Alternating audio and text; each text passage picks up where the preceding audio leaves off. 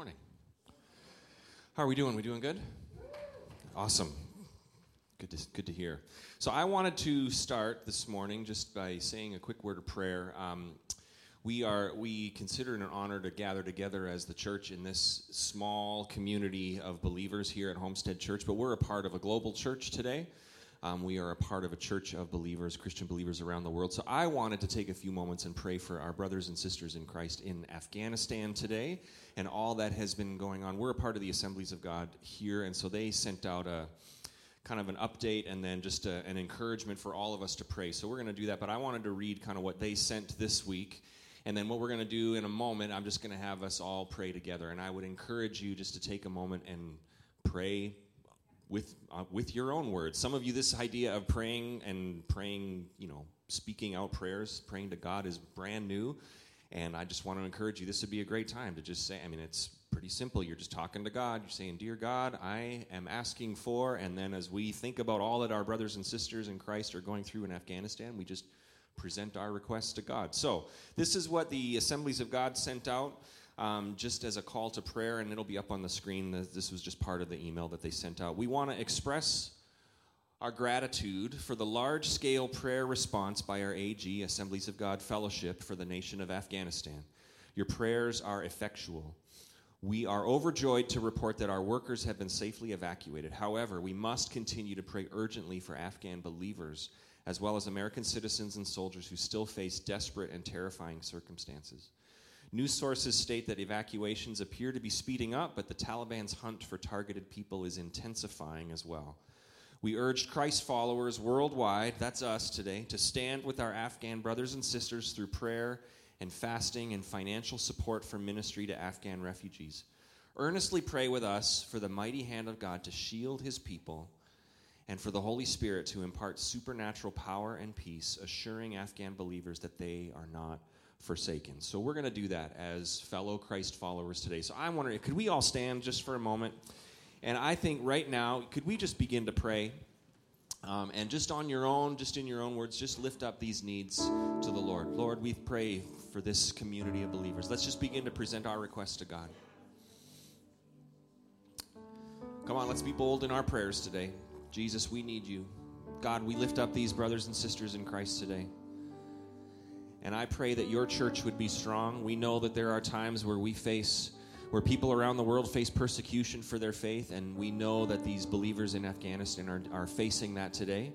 So, Lord, as in this email that was sent out, we are praying for the mighty hand of God to shield your people.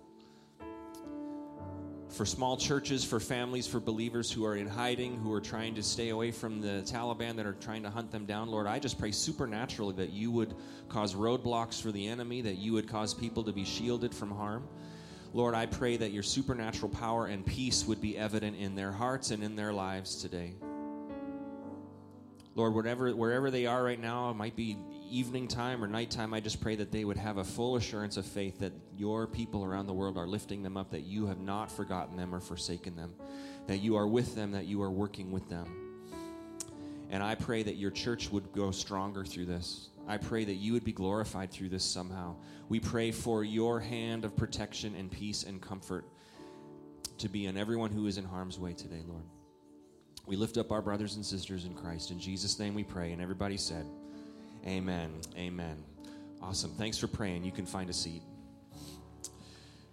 We are going to continue to pray, and I just want to encourage you. Again, I mentioned this already. Some of you praying, having a time of prayer, you're like, well, I don't know what to say. Well, you can talk to other people so you can talk to God. So I want to encourage you this week, take some time to pray for needs around the world, needs that our brothers and sisters are facing.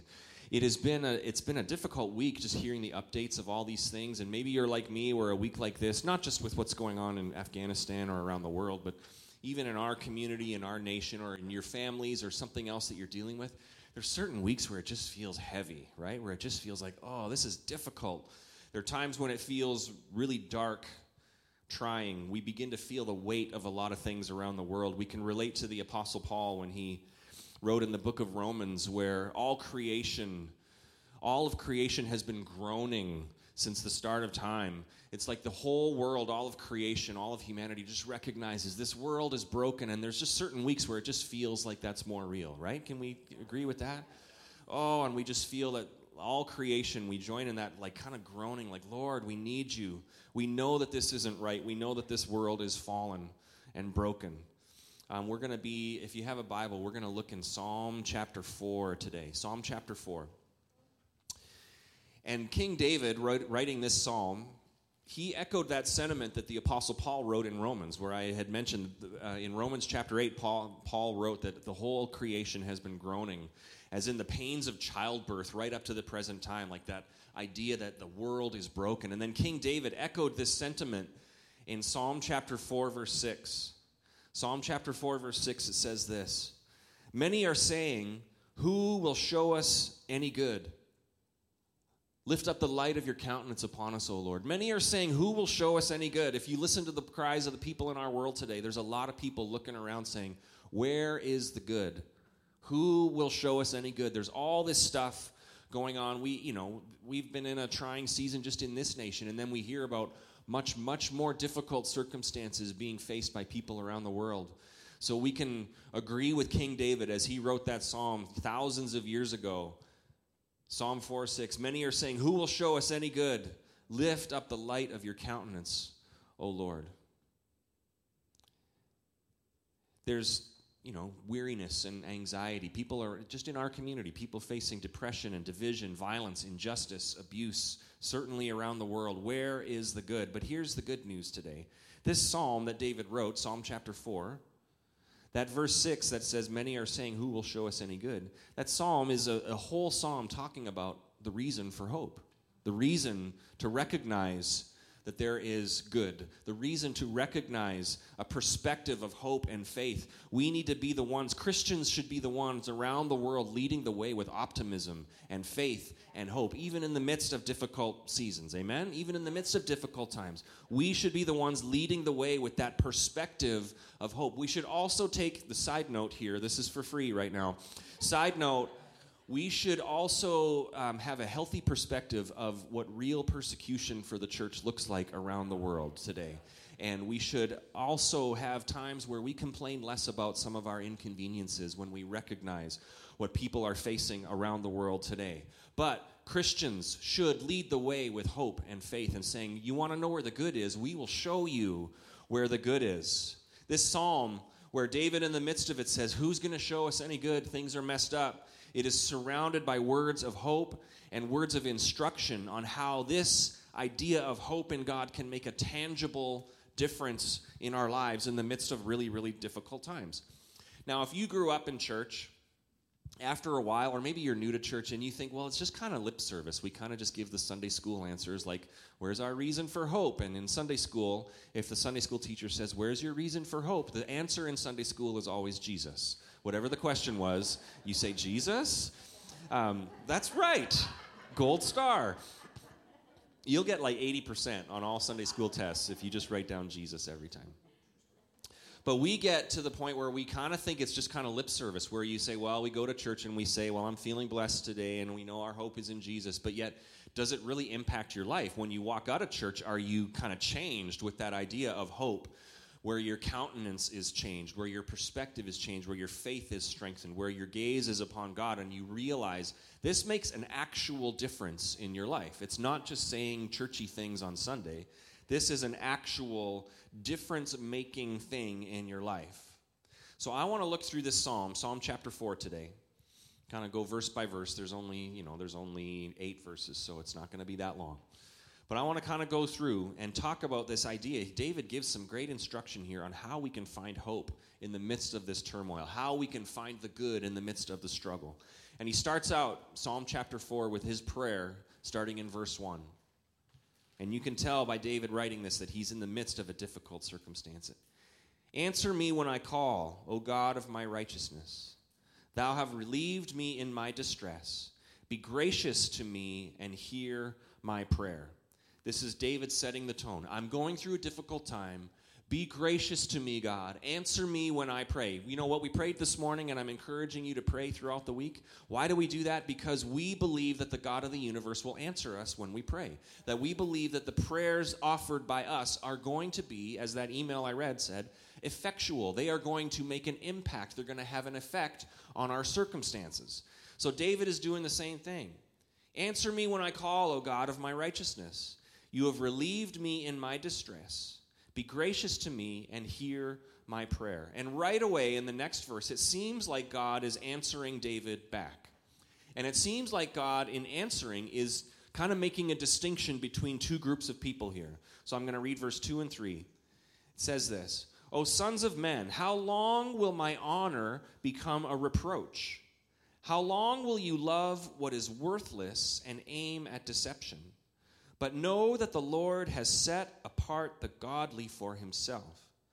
The Lord hears when I call to him. God kind of makes the distinction there between two groups of people. And the first one, he said, how long will my honor become a reproach? How long will you love what is worthless and aim at deception? That's the first group of people that God is pointing out. There are those who are just going to live their own lives. There are those who are going to turn the honor of God into a reproach by serving after idolatry, by running after the things in their own life, by following after the patterns of sin, by aiming at deception, by seeking their own gain. In other words, the first group of people that God is saying is, you've got a lot of people who are deciding to not follow after God, but instead be their own Lord, be their own God. To just say, you know what, God, I'm going to do this myself.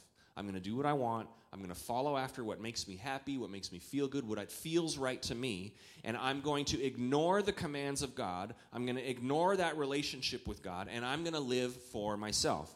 That would be people who are putting themselves on the throne of their life, putting themselves set up as God in their life. That's the first group of people. But the other group, it says in verse 3, but know that the Lord has set apart the godly for himself. That's the other group. The Lord recognizes those who first and foremost will say, God, my relationship with you is of utmost importance. You are the Lord of my life. I'm not going to follow after the patterns of sin in this world. I'm not going to follow after all the ways that the world says that this is the right way to do it. First and foremost, I'm going to focus on you, and I'm going to say, God, I want this relationship to be right. Foundationally, as the first thing, right? Does that make sense? So we're not going to be like those other group of people that say, that God would say, how long will you take my honor and turn it into a reproach? Another translation says, how long will you take the glory of God and turn it into shame by just living after your own life, your own sin, your own heart? But instead, all of us, the cry of the psalmist here is saying, we need to make sure that we are godly, that we have the relationship with God as first and foremost in our hearts. Amen? Does that make sense?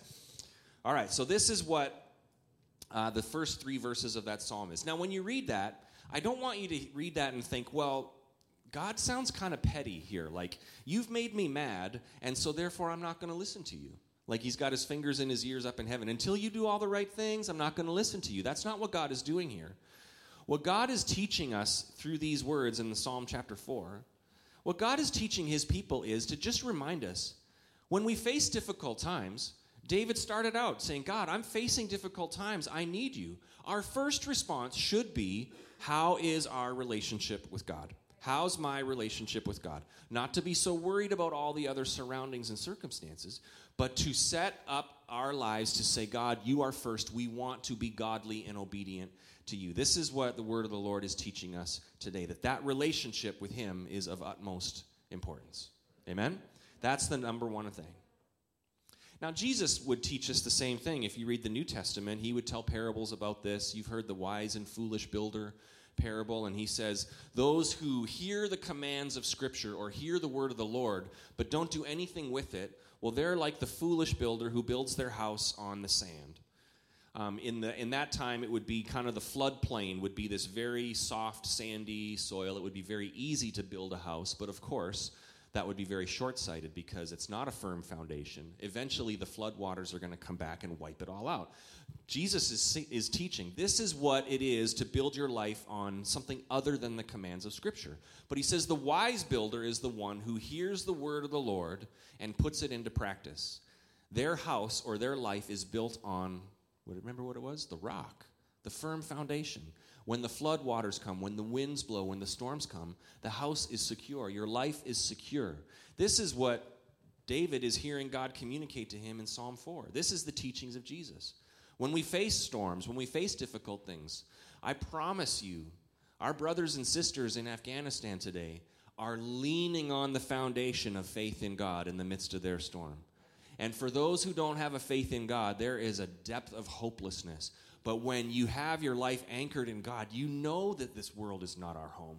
You know that there is hope coming. You know that there is good ahead for those who believe in God. This is the idea of primarily focusing on, or of first importance, your relationship with God. Having that commitment to God. Putting him first in your life. Making sure he is Lord of your life. The next verse in Psalm chapter 4, verse 4, it says this. This is where we kind of get some of the instructions that how to go through these difficult times. It says this in verse 4. Tremble and do not sin. Meditate in your heart upon your bed and be still. So the rest of this chapter that we're going to look at today in the few minutes we have left is this idea. God is giving instructions. David is writing down the words of the Lord here, giving us instructions for those who are weary in heart and for those who are facing difficult trials, how we can find the good, how we can have a heart that honors God through that. And the first verse there that I read, verse 4, tremble and do not sin. Meditate in your heart and upon your bed and be still. Tremble and do not sin. That means rather than fearing everything going on around you, we talked about this in our last series, have a healthy fear of the Lord. Have a healthy honor and respect for the Lord. Have a healthy worship of our God. Tremble and do not sin. Meditate on God's word, on God's character, and be still. So in other words, make sure you are right with God. Meditate on his heart, his commands. Make sure you are right with God, and then be still.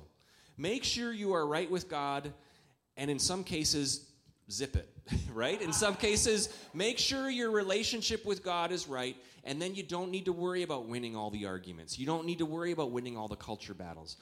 This is the idea that David is writing here. Tremble and do not sin. In other words, when you're going through a difficult season, that is not a license for you to sin. When you're going through a hard time, that is not that's not like a hall pass for God to say, you know, just do whatever you want. Do whatever you want. This is a difficult time. There's no excuse for us to say, well, God, if you really loved me and you really wanted to follow me, you wouldn't let these difficult things happen to me.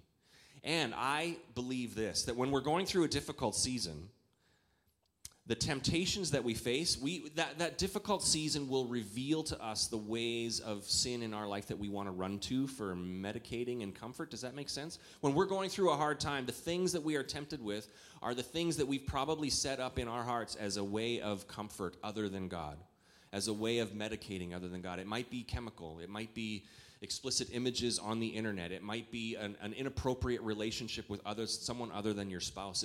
The thing that you kind of are tempted with when you're going through a difficult season, that reveals kind of some of the idols that you have set up in your life. That reveals some of the places that you run to medicate, to bring comfort, other than God.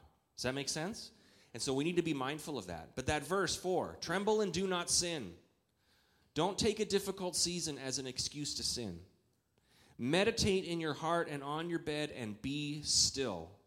Hard times should drive you closer to God. When you go through a difficult season, first thing that should happen is it should drive you closer to God. Time in your word, time on your knees in prayer, so that you are setting that priority in your heart, saying, God, first and foremost, I need to make sure my relationship with you is right. It's quite possible that in the midst of a difficult time, the most godly thing you can do, especially in our volatile, combative culture that we live in right now, it's quite possible that the most godly thing you can do is to just meditate on God's character, spend time in prayer, spend time in God's word, and then be still. Be still. It might mean zip it and don't try to post everything that you think or win the argument. Or it might just be still in recognizing you don't have to worry about these things. You don't have to carry that burden of everything that's going on in our world. You don't have to worry about all the results and everything like that. We're going to get more into that in the next verse. But I want to encourage you, if you're going through something difficult this week, or if you're burdened by everything going on in our world today, first and foremost, take some time just to meditate on who God is. Take some time to read the promises of Scripture, to recognize his goodness, and then allow that to be something that causes rest and stillness in your life. Right? just allow yourself to take a deep breath and say, I don't need to figure it out. I don't need to figure everything out. I need to make sure my relationship with God is strong, and then I can trust him to handle everything else. And that's really what verse 5 says. The next verse, it says this: offer the sacrifices of righteousness and trust in the Lord. Offer the sacrifices of righteousness and trust in the Lord. In other words, what David is saying here in this psalm is, you do your part, and then you trust in God to do his part. Your part is what? Offer a right sacrifice. So what does that mean?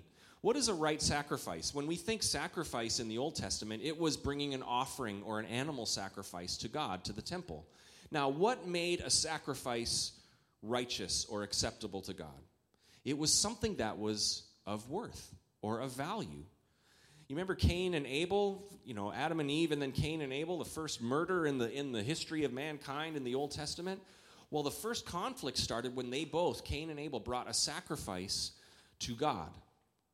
And Cain brought something that was just kind of half-hearted. It was like, well, I have this left over. I'm just going to bring this to God and offer this to him. Abel was the one who brought the first of the flock, the best that he had. He offered God his best. And God said, I accept that sacrifice. I do not accept this offering from Cain. That was the beginning of the conflict between the brothers. This is the idea of a right sacrifice or a sacrifice of righteousness. It's something that is worth something. Giving God your best or your first. Giving God steps of obedience. Giving God those steps of righteousness. Taking something that you say, I know this is going to be difficult, or I know this is going to be costly, but God, you deserve my best, right? You deserve the first and the best. You deserve my righteousness and my obedience. It's giving God your best. That's offering the sacrifice of righteousness. And then what does it say after that? And then trust in the Lord. So in any situation, your first response should be, I'm going to offer my best to God, and then I'm going to trust him. Offer God your best and trust him with the rest. That rhymes, right? That'll tweet. You can tweet that. Give God your best and then trust him with the rest. You want to know why we get so worn out sometimes? Is because we get these things mixed up. Where we're trying to do all the God stuff. Where we're trying to control all the outcomes. We're trying to manage the world and control all the people and manage everything. And kids are struggling and families are struggling and there's conflict in the world. And we're trying to be God and make everything good. Of course we get worn out. We get worn out when we try to do the God stuff. Because we're terrible at God stuff. We are not good gods. We're terrible at being God. Where our response should be, God, I'm going to offer you my best. So what's your part in offering your life to God today? And then you can trust him that he's working and that he's going to handle everything. Then you can trust him that he is performing miracles and moving and working. And the situations in your family that you're worried about, you can say, God, I want to offer you my sacrifices of righteousness. I want to honor you with my life.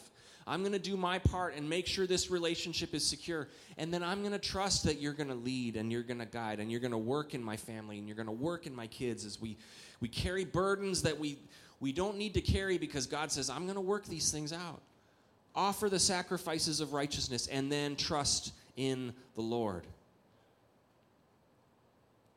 We spend way too many days worried about outcomes that we have no control over. As much as we think we're powerful, we have no control over so much that we try to worry about. That's the God part. That's what he does. God is in charge of the outcomes. So I want this to be a kind of a word of release for some of you today, feeling like you're worn down because you're just trying to manage everything. What if we just allowed ourselves to rest and be still and said, God, I just want to focus on you and my relationship with you. Make sure that I'm offering my best to you. And then in faith, believe that you are working in all these other situations. Anyone else like me that could just kind of use that deep breath of just rest today of God, we know that you're working. And so we're going to honor you first and we're going to trust you with the rest. Doesn't that sound good? Doesn't that sound good? Like we could use a little bit of that? If just the Christians in the world kind of had that change of perspective where we're not trying to control everybody, we're just honoring God and allowing him to use us to impact our world.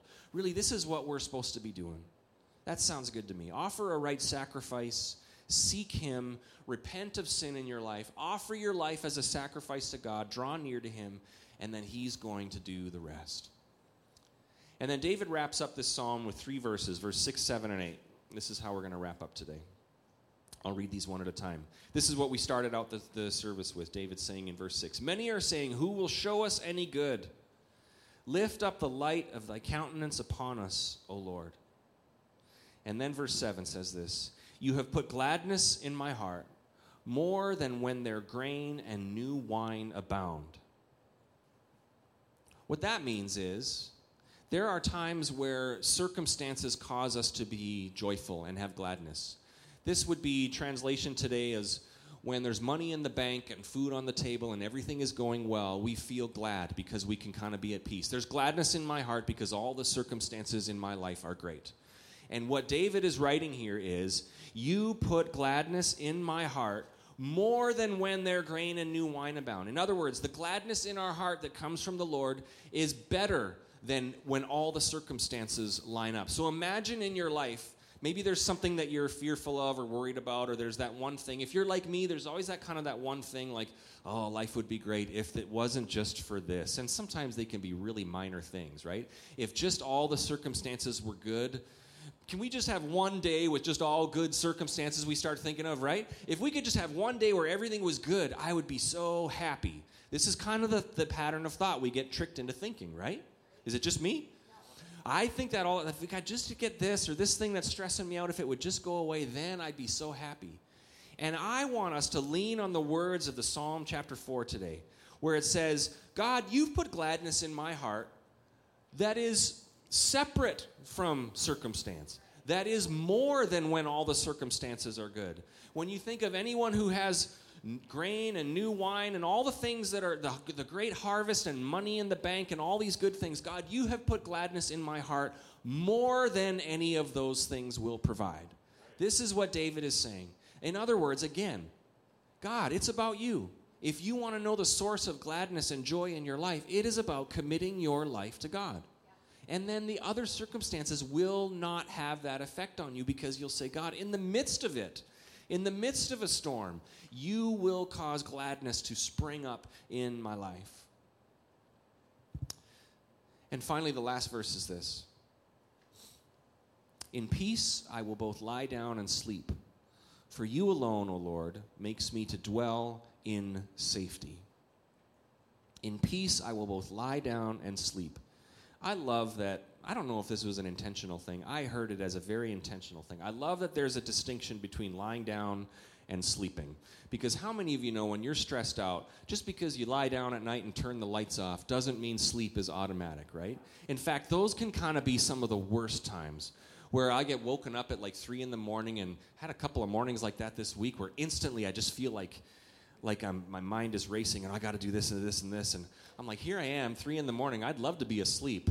I'm lying down in bed, the lights are off, and my mind is racing. Anyone been there? I love that David writes that and makes that distinction. In peace, I'm both going to lie down and I'm going to be able to fall asleep.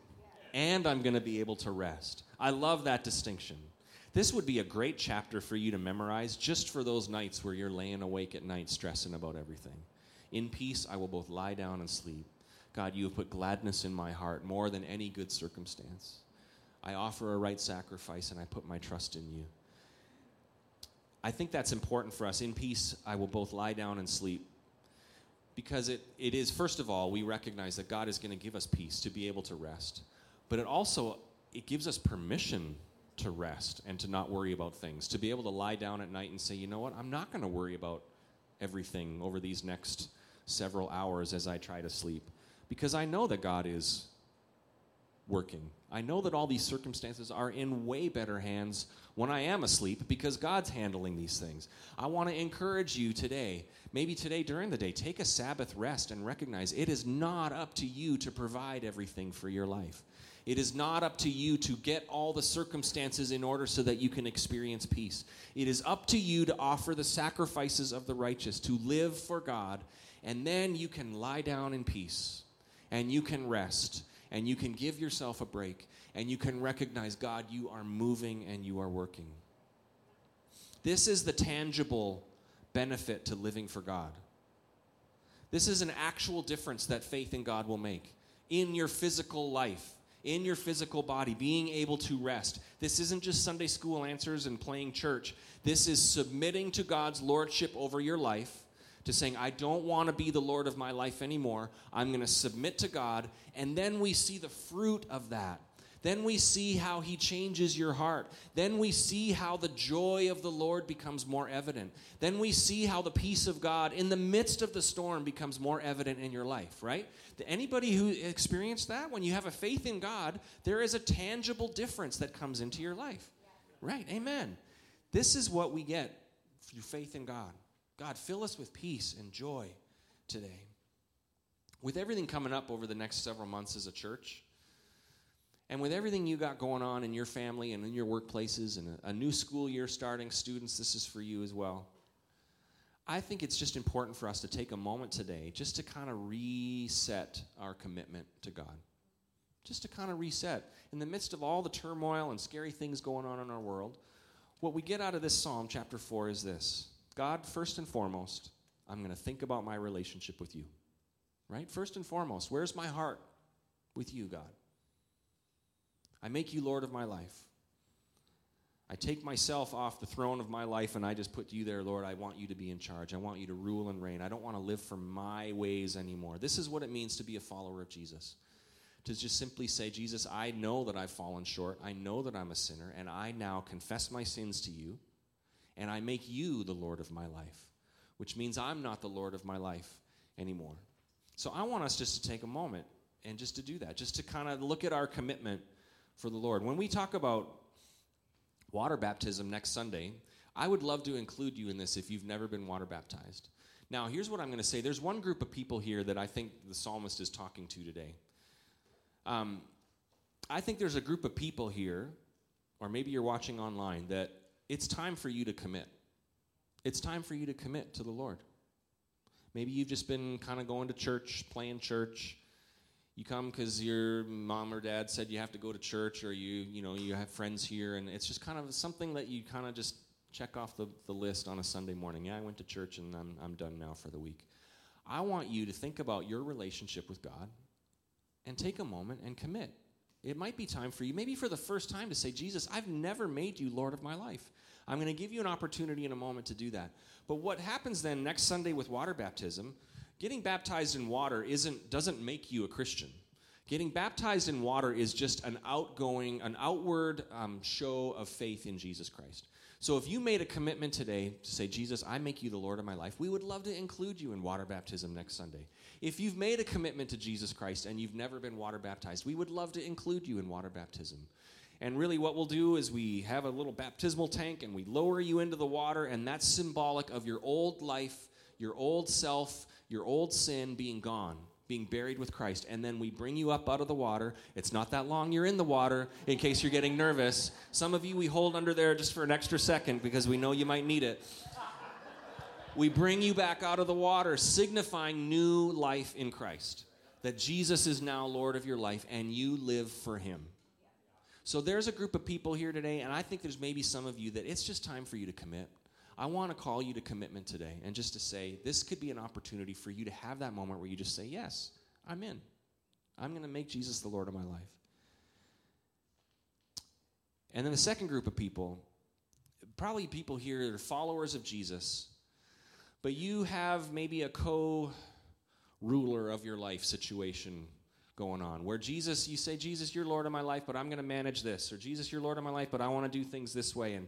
And Jesus really isn't the Lord of your life. Or maybe you've just gotten used to kind of following your own ways. Or maybe you're a follower of Jesus, but you're trying to carry everything on your own and manage your world and manage all the outcomes. You're trying to do God's job. And today might be a day where you just recommit to him, and it's almost more of just like a rest. Like, Lord, I give up. I can't do this anymore. I can't carry these things anymore. I need you. I need you to carry these things. I need you to manage these things. I submit all of my cares and I cast my cares on you, and I recommit to make you first and foremost, my relationship with you, of utmost importance. And I trust you with the rest. So let's do this. Let's close our eyes just for a minute. And here's what I want to do. We're going to do this together. And we don't usually do this as a church. But I think sometimes there's just an important moment where we have to do something to say, yes, I'm committing to you. So whether you're in that first group of people that you've never made a commitment to follow Jesus, or you're in the second group of people that you just need to have that moment of refocus and say, God, you are the Lord of my life. I'm going to ask you to put your hand up, and I've got my hand up because I'm in that second group. There's times where I try to manage everything and control everything, and today, once again, I'm just saying, God, I just need you. So if that's you, you're one of those groups, just put your hand up with me. God, I need you. I commit to you. I want to follow you. You are the Lord of my life. So let's say this prayer together for those of you who are doing this for the first time. You can just repeat after me. Dear Jesus, I confess my sin to you. I know that you died for me. I know that you rose again. So today I receive your salvation and make you Lord of my life. Amen. So Lord, I just lift up those who have their hands in the air, and I'm one of them today. Lord, I need you. We need you today. We commit to you today. We have got work to do as your church. We have a dark world that needs to be illuminated with the love of Jesus Christ. We have hurting people that need to experience hope and peace.